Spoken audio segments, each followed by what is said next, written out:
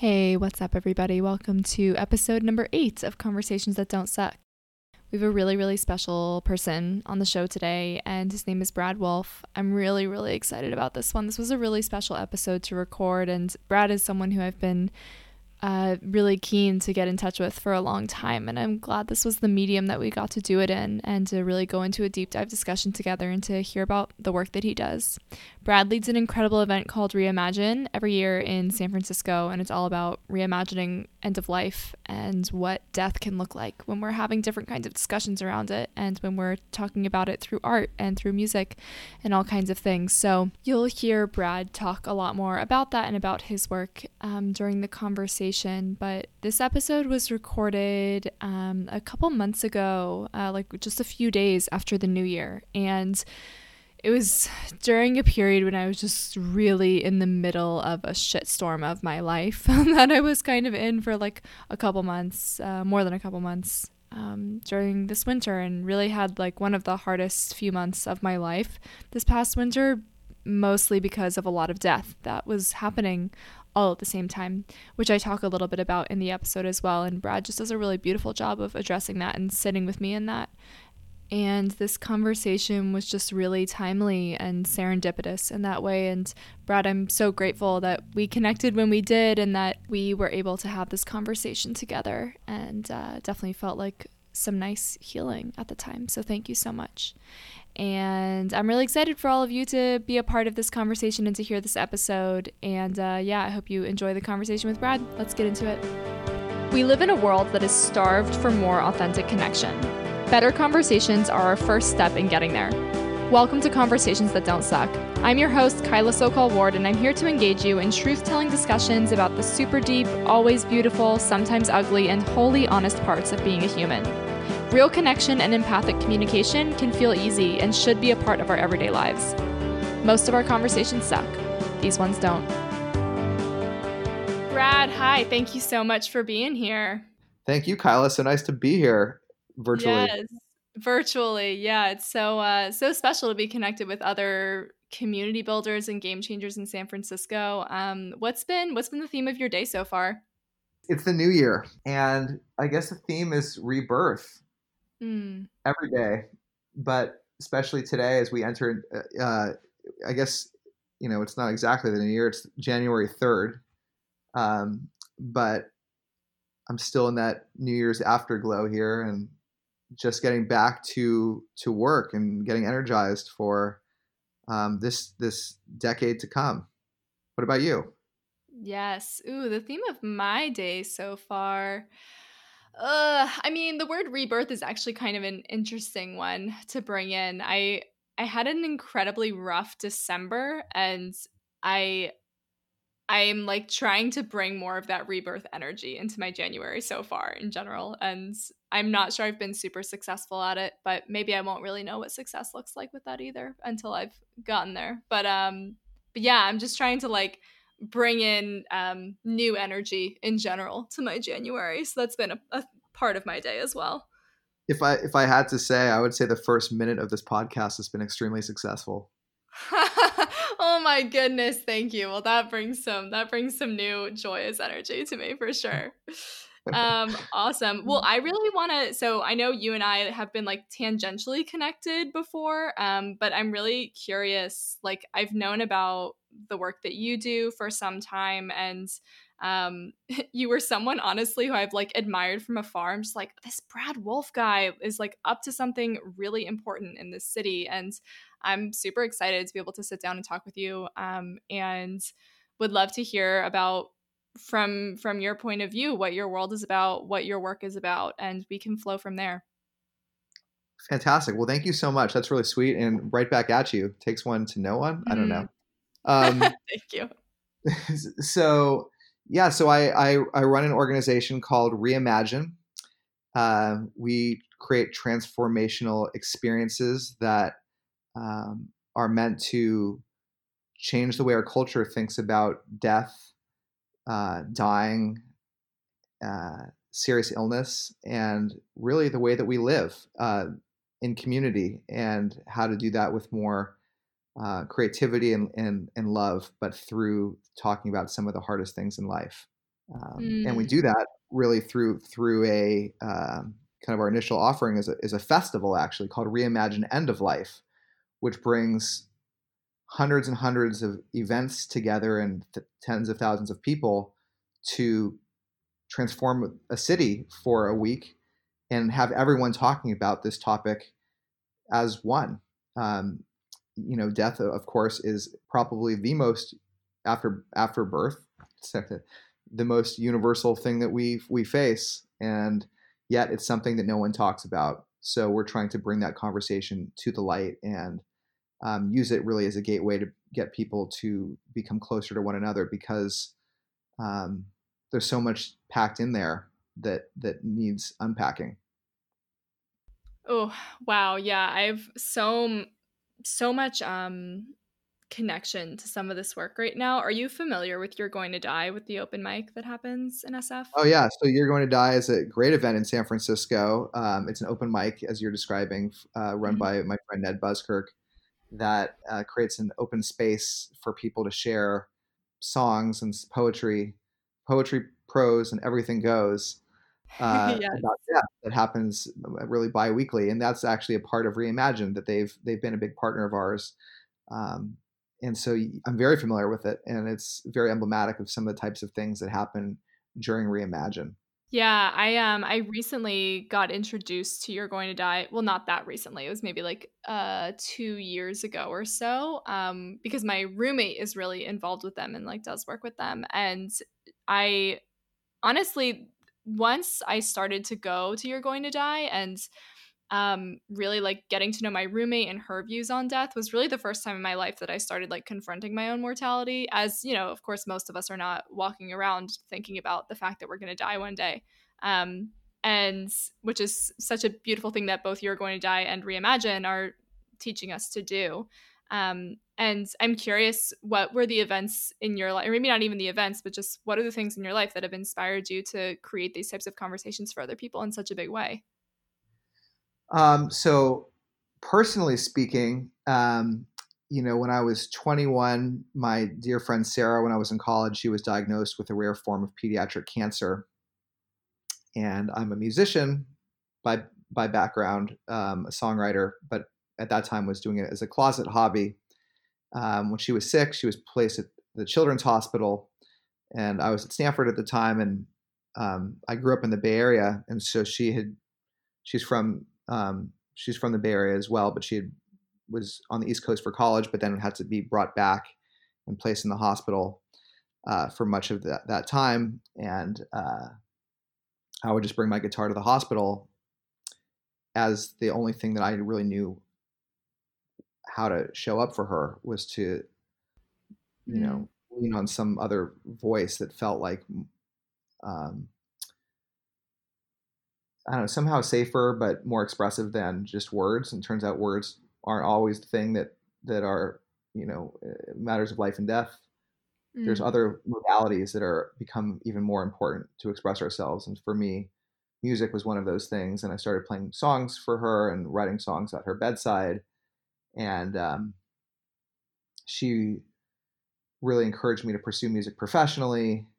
But really just to see how music affected her and me together in that time, that it actually provided a real respite for her symptoms, and brought some healing to her, made me realize the power of creativity and art as a way to connect around some of these harder topics in life. And when she died after 2 years of treatment, I was left thinking about, especially at her funeral,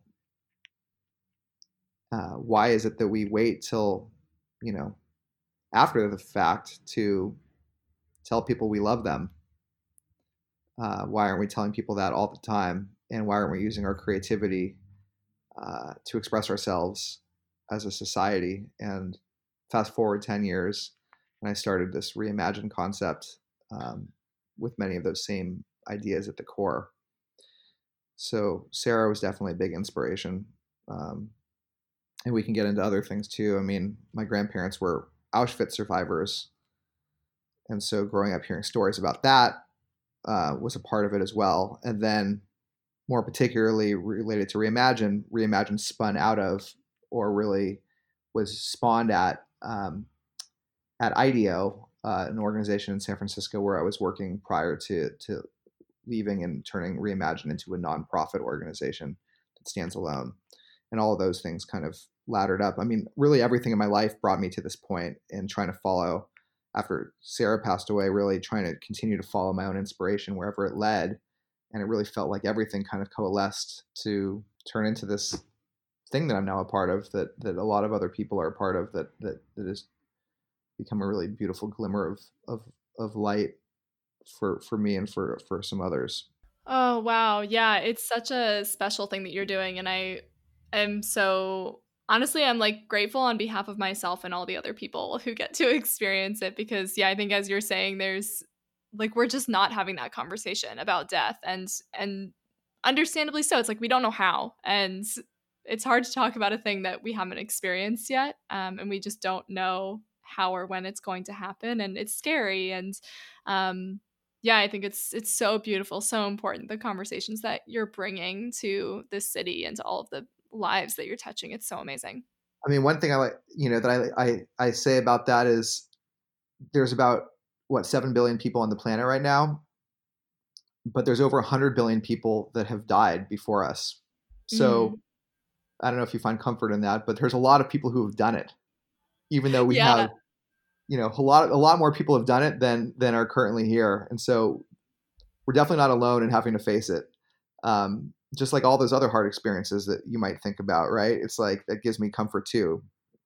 It's like these feelings that we have about these things are like everything else, are generally pretty normal. We're not the only one experiencing this thing at this time, whatever that feeling is. And death is probably the greatest example of that.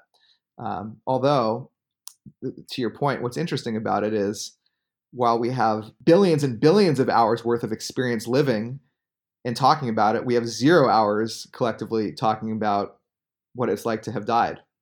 So it is a great mystery. And there's something about that mystery that's also that can be wondrous and compelling and scary, which, it's just becomes really rich from that perspective. And yeah, what a great unknown.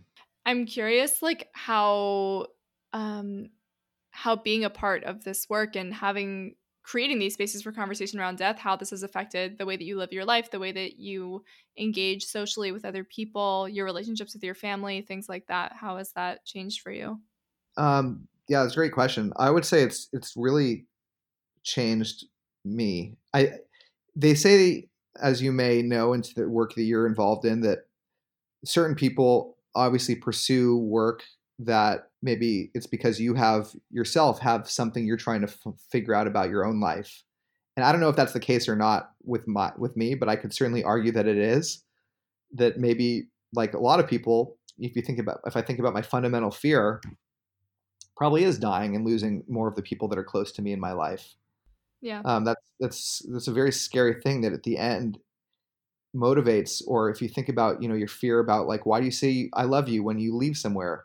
What's really motivating that?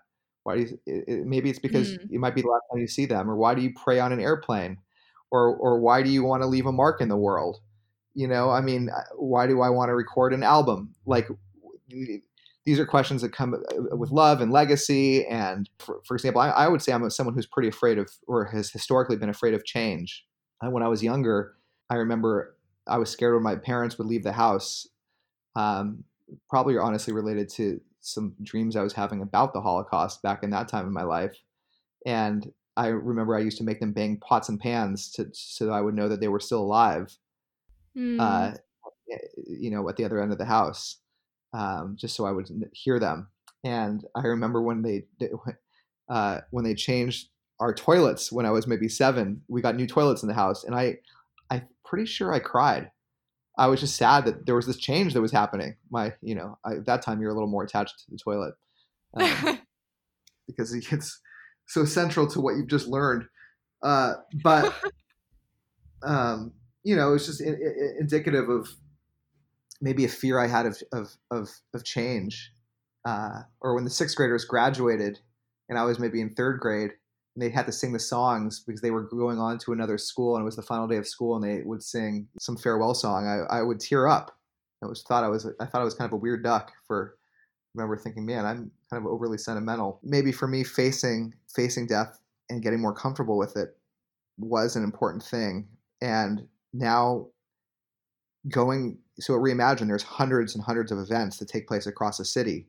Everything from plays to concerts to poetry readings to events in hospitals to events in parks to dance parties. There's events where you get to learn about how bodies are buried, green burial. I mean, it's really, it even goes into losing your pets, events about the death of oneself, like coming out of the closet, relationship death. It really spans the gamut of how we think about loss and death. And I've now gone to hundreds of these events myself, getting a chance to participate in these festivals. And I guess the thing that strikes me is I'm still scared of it, and it's still a mystery. But I do feel this question that comes up more and more for me as I go to these events, which is a very simple one, but it's just, why wait?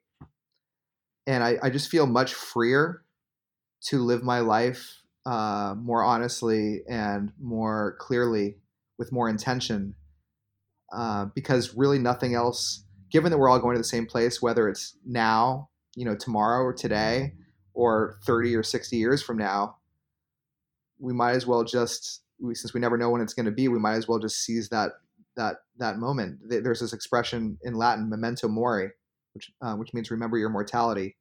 There's also carpe diem, which is seize the day. And I really think memento mori is kind of the predecessor to carpe diem.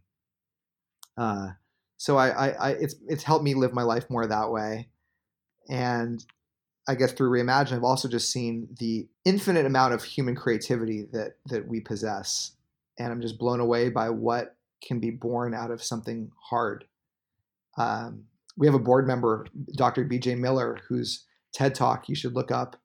But he's really the leader in talking about palliative medicine and end of life care, and he's a really brilliant man. And at the opening night of Reimagine a couple years ago in San Francisco, I remember he said that our creativity is born out of constraints, right? Like if you're a painter, you're limited by the paints you have and by the paintbrush. And if you're a musician, you're limited by the instrument. Those are their constraints. And if you think about us as humans, our greatest constraint is the fact that we all die. And so it's no wonder that so much creativity, therefore, is generated by the way that we live. And we're creative just by the way we make it through the day. Yeah, so much goodness in there. There's so many points I would love to touch on. And I think for me, one of the hardest things about having these conversations around death is learning to gauge other people's comfort level with it. And right now, I mean, honestly, this conversation is really kind of alive for me right now.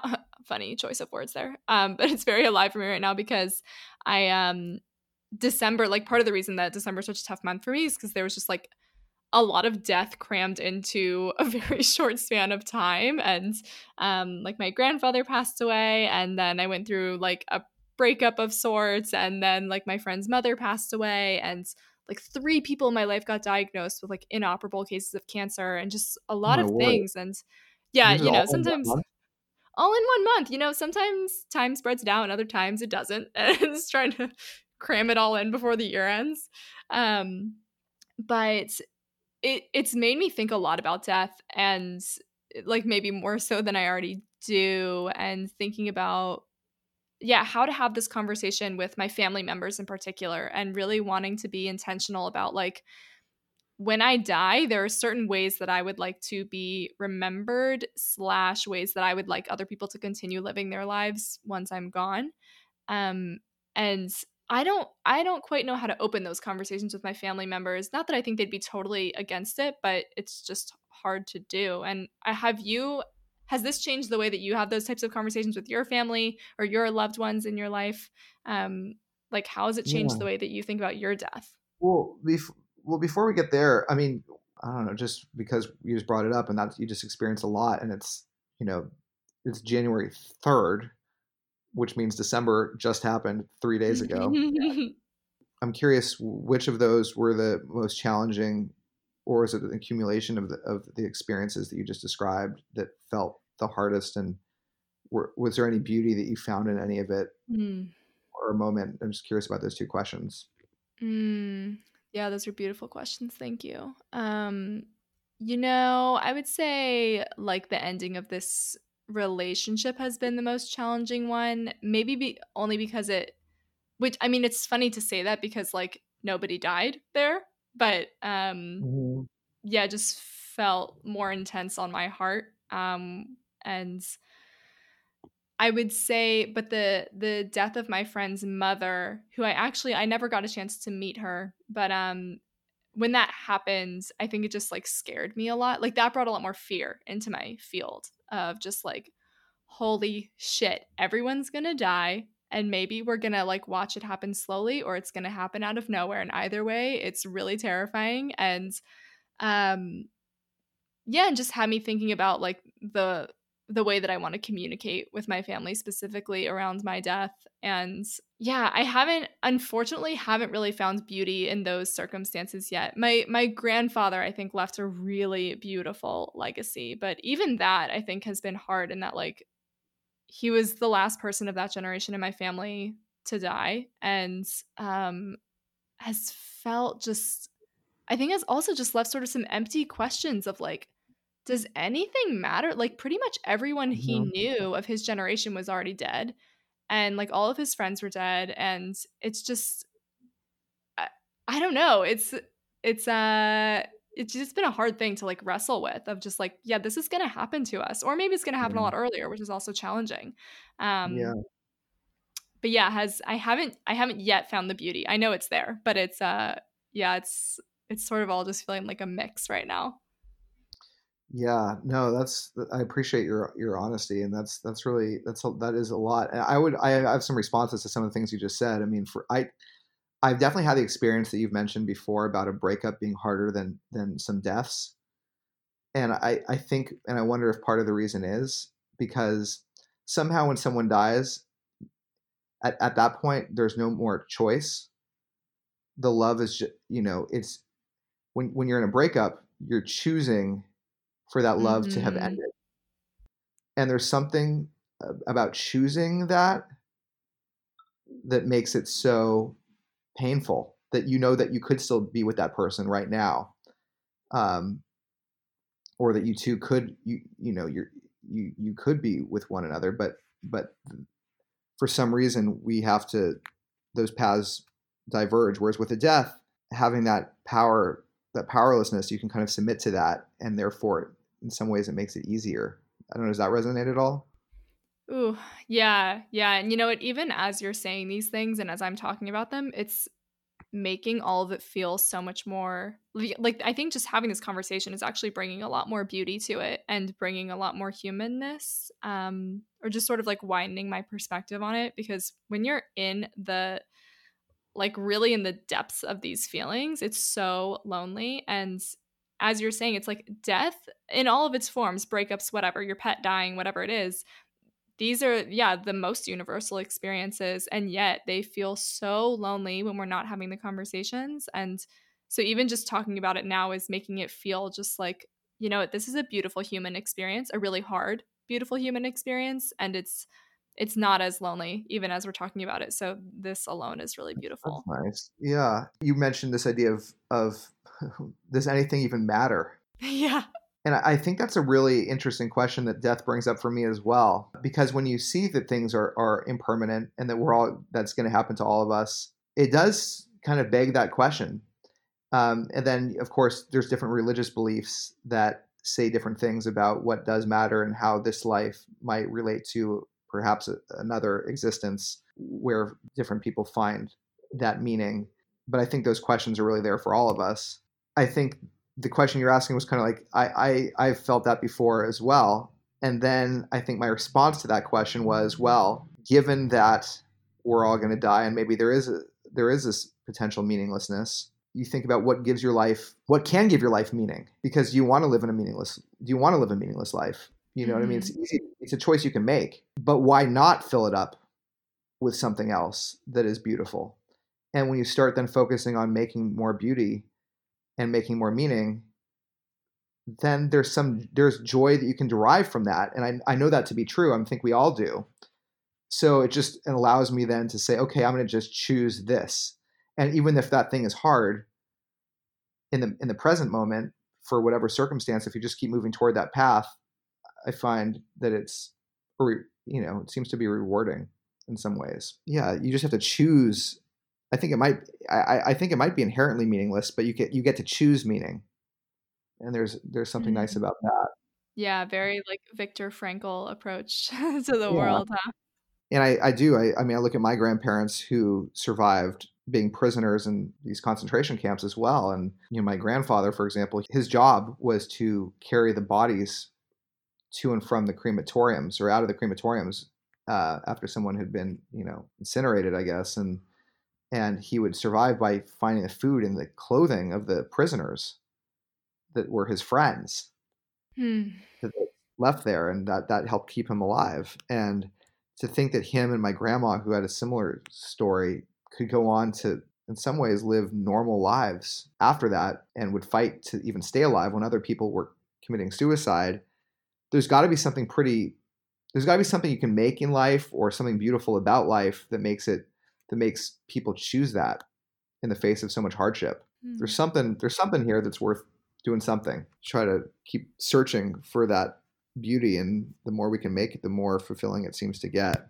But death is definitely a big part of it, and kind of avoiding it feels like maybe not the right thing to do, because then you don't really have the same perspective and the same sense of palpable motivation and intention, because you start feeling like, oh, maybe there's not the same urgency. Yeah, I think it is there is an urgency to our lives and to these moments, and that we can appreciate. Like I'm appreciating this time that we're spending now. It's precious time, and it's nice to explore these topics and to talk about things that matter. And so even with our parents, I guess this kind of maybe segues to what you were saying, the questions about how do you talk to your family. I mean, that's really hard, talking to your family, because I think we're ultimately scared of their losing them.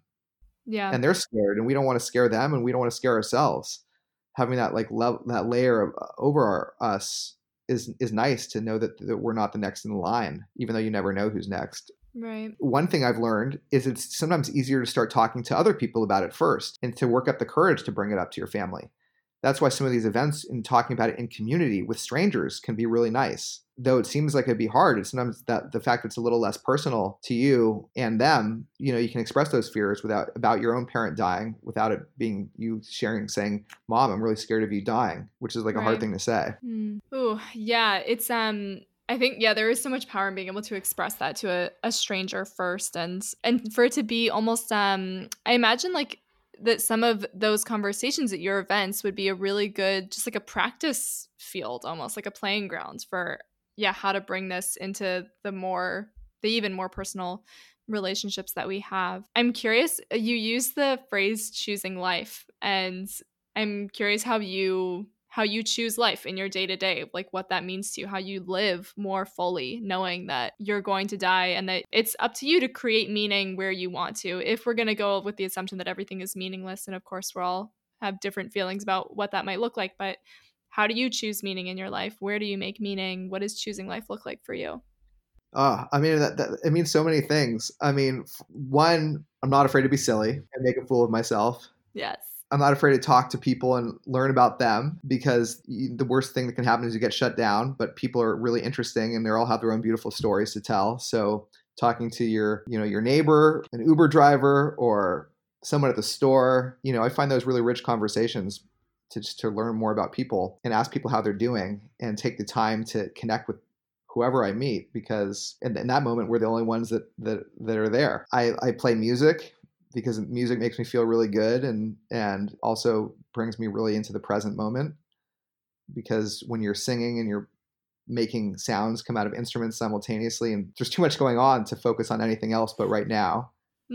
I pursue this career because I've felt the benefit of these things I'm describing, and I've seen it in other people. And even though, I'm in Silicon Valley running a nonprofit as opposed to being in tech or doing something else, I find that if I pursue what I care most about, even if it doesn't work out from a financial perspective or from other way, I will be creating meaning, and I'll figure it out. So it allows me not to look over my shoulder as much and be comparative, and just pursue what, my own path.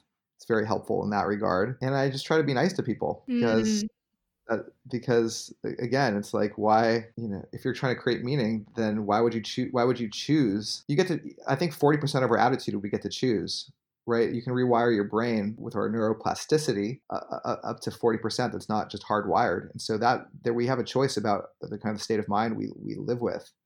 And so trying to keep that in mind and make choice to be in that positive frame of mind, or it doesn't have to be positive all the time. I mean, you can obviously, of course, like I'm saying, face these really hard things, but acknowledge them and then understand that they're part of our human experience, and then find that is beautiful. So I don't know, those are some things that I do. And the more that I do this work, the more that I find I'm able to do those things, which means that I think it is effective and a great antidote to like a lot of the shit that surrounds us.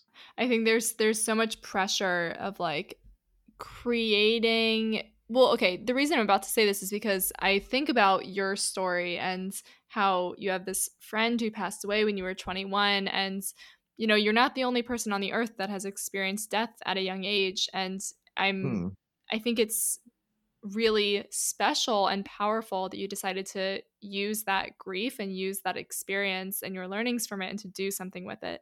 And I think so many people, as we're here living our lives and trying to make meaning, they have such a hard time taking action on the things that would feel meaningful to them because they're afraid like the impact wouldn't be big enough. Like I think we qualify the things that are important to us and the things that we want to do with them. Yeah, or thinking like, oh, I'm not going to make a difference with this, or it doesn't matter, or someone's already doing it, so I shouldn't take action on it.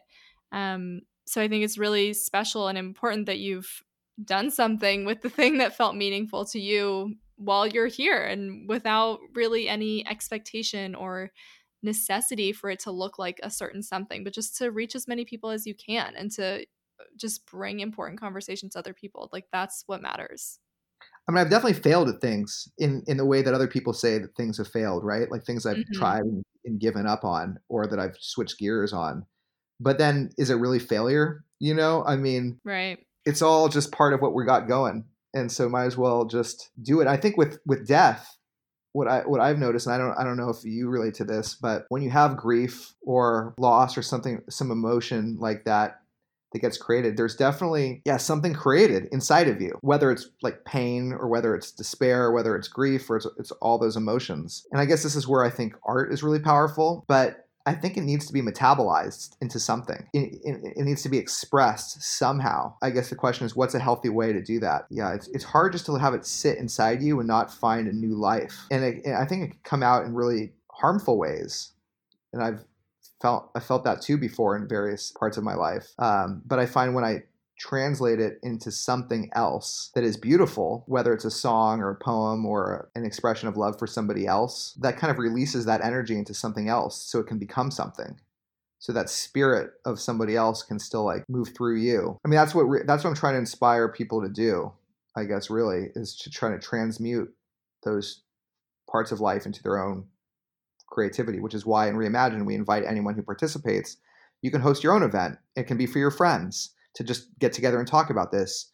We try to say, why wait to tell somebody you love them, to repair a broken relationship, to cross something off your bucket list, prepare ahead for your own end of life. There's things that you can do, to turn your pain into art. I think I know we all have that capacity, but because of society or our structure and the value some people pretend to place on certain things, there can be a fear from tapping into our own creativity because of the sense of rejection or some of the things you mentioned that maybe people won't like it or won't be that impactful. Or if it's more about the process, there's this really great book, by the way, that I really recommend for anyone out there called On Becoming an Artist, Mindful Creativity, which is by this professor at Harvard named Helen Langer. It's about the process of being creative and just focusing on that. It doesn't really matter what the output is.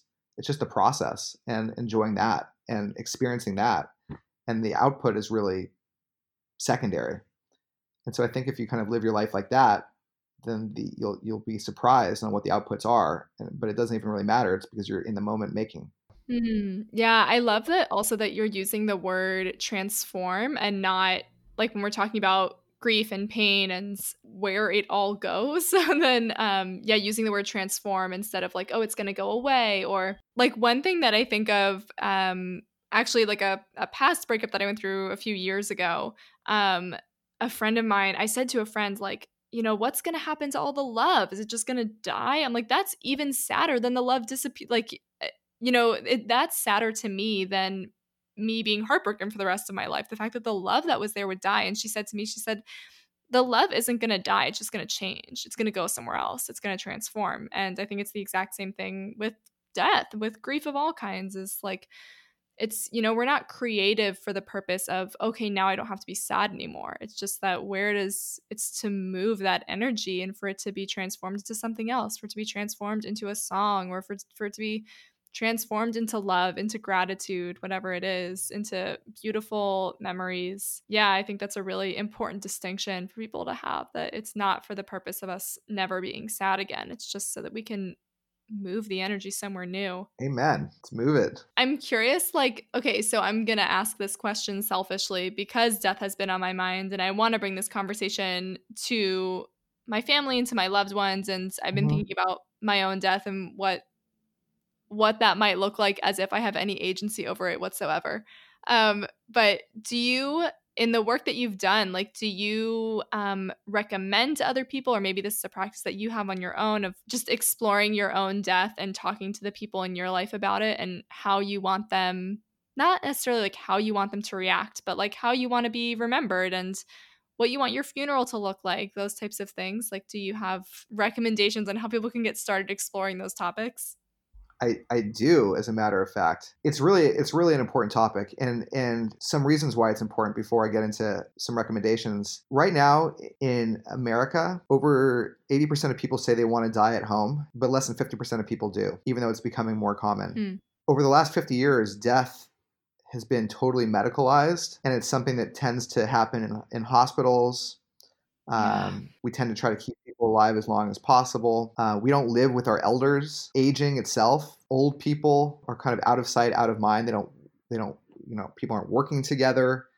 It's just very different. And so we lose a lot of the humanity in death and a lot of the ritual, especially in America, more than a quarter of our population is unreligiously affiliated. Whereas before, we would look to religion for some of these rituals and answers. A lot of people don't really have that, especially in cities. If we don't make arrangements and talk about this in advance, what can happen is, to ourselves or to our loved ones, is that they'll come to a point perhaps where they can't speak for themselves. They'll be in a state where they can't answer medical questions. Next thing you know, they'll be in a hospital and we'll be saying, or someone will be saying, let's just, give them this one more procedure. We can fight. And that tends to be what we do. Turns out those procedures can be extremely painful and are only prolonging life barely at all. And instead people are suffering. And what's more is, for a lot of people, that death is the number one cause of bankruptcy in the United States. Because it's actually very expensive. And if we haven't planned in advance for it, you can be hit with a lot of costs that we didn't intend for. And not only does it bankrupt our individual families, but our whole medical system. Almost 1/3 of healthcare costs are spent at that time just in the last year of people's life. And so that's very disproportionate to, what we need the healthcare system to be focused on. And it just boils into this really big pot of like, man, it's very important to prepare in advance for this and talk about this. The reason we don't have a better end of life experience is because it's just not talked about. 2 of our board members wrote a great book that just came out, BJ Miller and Shoshana Berger, who wrote a book called The Beginner's Guide to the End. I totally recommend that book, Beginner's Guide to the End. There's an organization called the Conversation Project. If you look up the Conversation Project, they have tools about how to actually spark this conversation with your loved ones. Like, how do you actually talk about it? We, Reimagine, have materials on our site, letsreimagine.org. You can find some materials there. there is something called the Five Wishes, which is a document. What you're going to want to fill out eventually is what's called an advance directive, which actually states your wishes in advance, which is really important. And it talks about your advanced, when you fill this out in advance of your own end of life, and then your doctors and your loved ones know what you want. They'll know who your surrogate is. So part of it's choosing somebody you love who can represent you to your healthcare providers that can be there in a time of need, and make those decisions for you. And they'll in advance know what you want because you've talked to them about it and hopefully shared it in writing. So having that conversation with somebody is very, very important to do, and do now, even though we think, oh, we'll just put it off. That's what we all do. And then it becomes too late. And we should do that with our elders as well, to make sure we know where they're at, both in terms of their funeral, and then in what states they want to be kept alive, and in what states they would prefer to have a plug pulled. So those are some of the questions that you'll get. And yeah, I mean, have you done that at all yet, or you haven't done that? I have not done it at all. I think I think it really only comes into my, I mean, of course, lately it's been on my mind, but previous to that, I think like sometimes when I'm listening to a song about death or something, like a really beautiful song about death, I'm just like, oh, I just want to make my family listen to this song when I die. Like that's, I think of like little things like that, of like, note to self, make sure you tell mom and dad about this Avett Brothers song so that they don't feel as sad. The song No Hard Feelings, but it's really by the Avett Brothers. It's the most beautiful song about death I've ever heard. It's just incredible. Definitely recommend it to everybody. We should get them to come perform a Reimagine. Oh my goodness. I would definitely, I'd be there. Go to that. Shouldn't be too hard, right? They're probably not busy. No, they're not busy. But yeah, or sometimes like one thing that I've said to my roommate actually, who again is like really one of the only people in my life I've had real conversations around my own death with. I've told her like, when I die, I told her, if you're still in my life, like go through my journals. My journals are like the most personal look into my mind. And I said, go through my journals, pick out something really nice and read it at my funeral. And so little things like that will come into my head. But beyond that, no, I haven't really prepared in any kind of way. Well, I think what you said is really good. First of all, you should just write that down somewhere. That would be a great step. And there's honestly something called, I don't know if it started within Judaism, but it's become more popular, and it's becoming more popular now, but called an ethical will. Yeah. And instead of just gifting people possessions, the idea is gifting people your wisdom and some of the values that you have, and having those written down so your future generations can live through those things. It turns out that there's this whole concept called legacy therapy, which is at the end of someone's life, but it really could be any time. That's the point. Talking about those types of things. And it turns out that actually helps people live longer.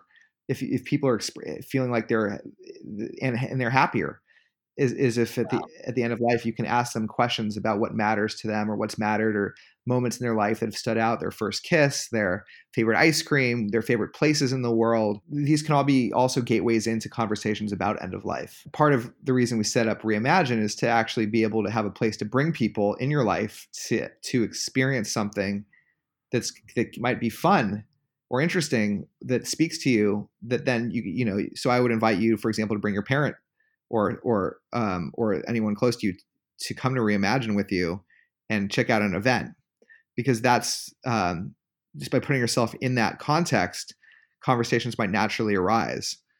I find that after it, for example, if your grandfather died, that could be a really great opportunity thereafter to speak to your family about how it went. And is there anything that you could do differently, or that you'd like to do with the people in your life that are maybe different than that, or the same as that? The thing is, it's not just about the cool thing is, it's not just, yes, it's scary, but it turns out, as you may know from conversations with loved ones in other contexts, but oftentimes the hardest conversations are the ones that bring us closest together. So it's not just though that you should talk about this, but if you are able to muster the courage to kind of start bringing up this conversation just a little bit, it's pretty profound, even though it's like hard. It's like started talking about it with my mom. And it was literally, even though I'd gone to all these Reimagine events, that was like the hardest thing. You know, she told me how she wanted to be buried and have her ashes, you know, next to my dad's in this really beautiful way. I don't know. It was really sad to even think about it, but it was so beautiful. And just to hear that expression of love and made me think about her family and just, I don't know, it made me, I guess, love her more. And appreciate her more, to the extent that this year I took her for her 70th birthday to see Fleetwood Mac in Las Vegas. We never gone on a mother-son trip before, but in part because of that conversation, even though she doesn't know that that was part of my reason, but just you kind of start thinking more about that impermanence and then realizing how you want to live your life differently when you really start thinking about it and seize those moments now. And that's brought a lot of joy to both of us, that trip. There's no right way to bring it up, but some of those references that I mentioned, those books, can be helpful.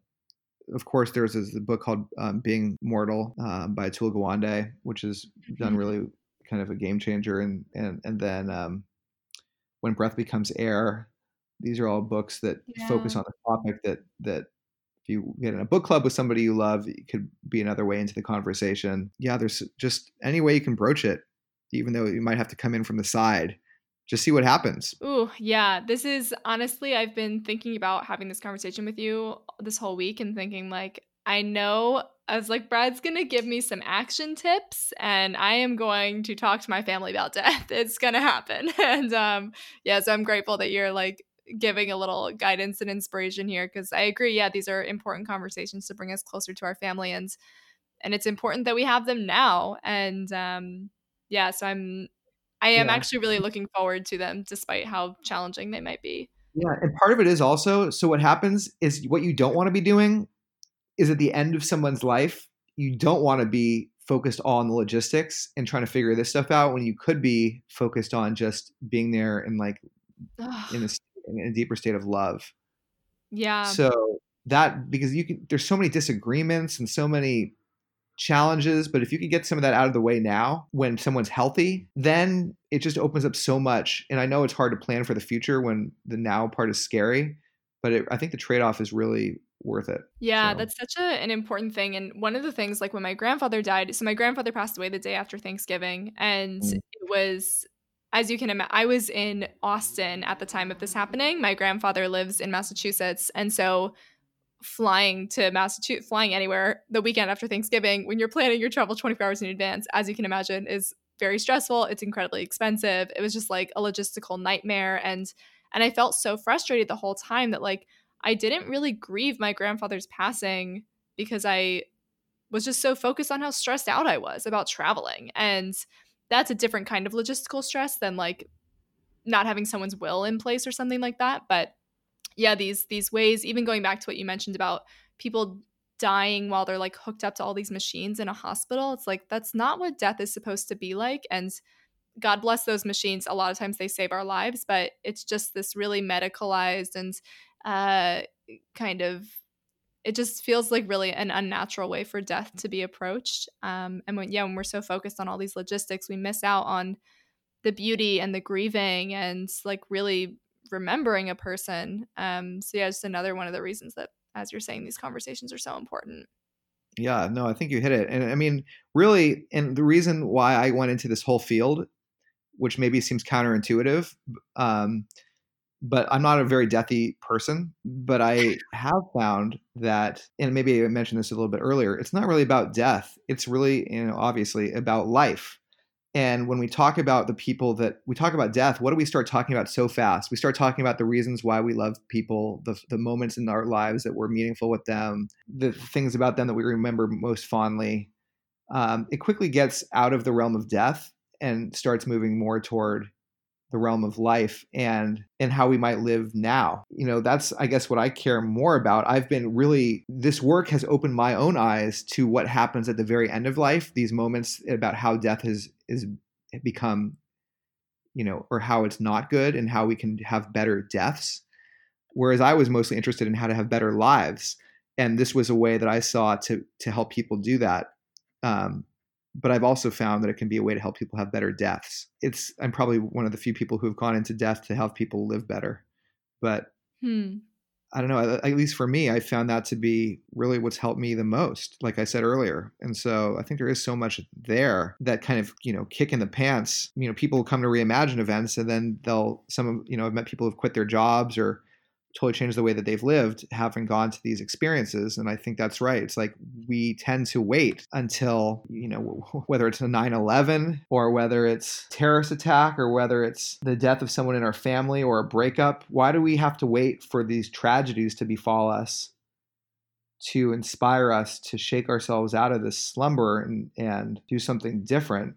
What if we just thought about it? Yeah. So I guess that's the hope. Oh, so beautiful. I could honestly talk to you for like 3 more hours, I think, but I want to be mindful of our time here. There's so much.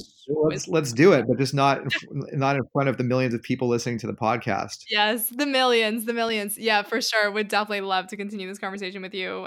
There's just so much good stuff to be said and to be mulled over. So before we close out, I want to ask you like a series of some lightning rounds connection questions that I've been asking everyone. And before I do that, I would love for you to tell all the people where we can find out more information about you and the wonderful things that you're bringing to the world. Cool. Thank you so much for the opportunity. And to everyone out there, thank you so much for listening and getting all the way through what we've said so far. Mm-hmm. It's really you guys that are, although I would actually enjoy this conversation, honestly, with just Kyla if no one else listened. So good enough. Cool that someone else might be there. If you're here, thanks for joining us. But check out letsreimagine.org, letsreimagine.org. And you can find, we have a festival coming up in New York City in June. And then what we're really doing, what's exciting about our organization now is we're shifting from us producing our own festivals to be able to support other cities across the country in creating their own reimagines. So we've been talking to Austin and Chicago and Boston and New York and San Francisco. All of these places are working with teams of volunteers to launch these large-scale end-of-life/life conversations in those communities. And if you're interested in doing so, reach out. I'm at brad@letsreimagine.org, and I'd be more than delighted to speak to anyone out there who's has an interest in this. It's fun to do it in community. That's the name of the game, is doing these things together. It's way more fun, and it's what makes the world go round. So thank you, Kyla. Oh my goodness. Yeah. Hell yeah. It's doing it in community. I love that. Awesome. Okay. So some final questions for you. First, what is something that most people assume about you? They assume, they assume that I like death. There's a thing called the death positive movement. And I'm not part of that movement. I'm not into death positive. It's this new thing. I'm not death positive. I'm like, death real. I'm like death real. Yeah, that's where I stand on this. I'm not like it's like part of life, so I acknowledge it and try to deal with it. Beautiful. What is something that you would like to be acknowledged more for? I mean, selfishly, like I do love making music. And I don't know if it's acknowledgement. I wish people acknowledged my music more by listening to it more. Just like I just like love making it, and I make it for myself, but I have a lot of my own thoughts and dreams and hopes in there, and it would be really cool if the acknowledgement came through the form of listeners. Oh hell yeah! Wait, is your music on Spotify? You haven't mentioned that yet. Oh, I do have some music on Spotify. I had an album that I came out with like 10 years ago that I just put up there, but I've been recording a bunch of new music. I've just been too shy to put it out in the world. But if you go to Spotify and you search for Brad Wolf and the Moon, which is the name of my band, Brad Wolf and the Moon, you can check it out. It's not bad. I played with I've got a chance to play with people in the Dave Matthews Band and people in Counting Crows, and open for Sarah Bareilles in San Francisco, and the Gin Blossoms, and a bunch of cool bands back in the day. I'm not as hip with some of the. I gotta get hipper with some of the cool new stuff that's out there, but I feel like I could still be relevant. Absolutely. Well, yeah. Okay. Let's definitely get some acknowledgement in the form of Spotify listens for sure. That's good. I'm glad we got that. Thank you. Great. Third question. What do you think most people learn from you? I think the thing that most people learn from me is that it's okay to be vulnerable, and that in vulnerability there is an inherent creativity that is a more fun way to be. Beautiful.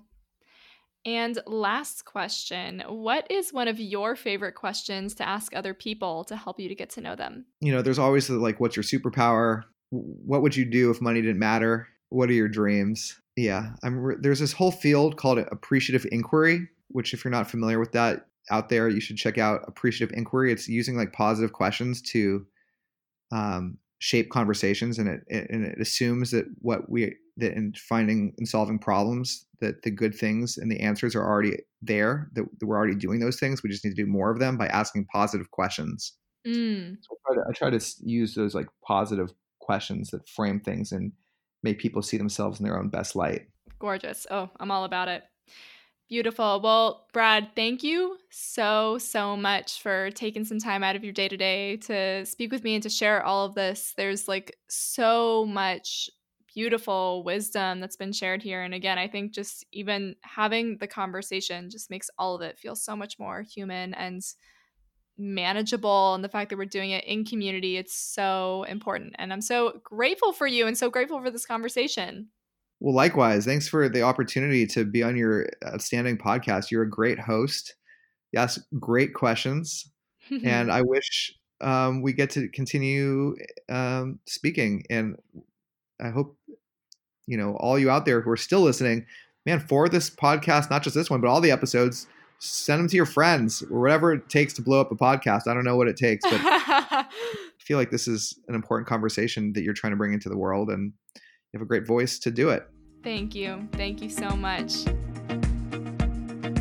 All right, there you have it. That is the episode with Brad Wolf. I hope you enjoyed it. I hope you got something out of it and pulled a lot of value from that conversation. I definitely did. And I definitely recommend checking out Brad's work, especially if you're in San Francisco, but definitely follow him on Spotify. He's a really great musician, and I'm so happy that I know about him now. So thank you so much for listening. I love you all so much. And I'll see you next week with the next episode.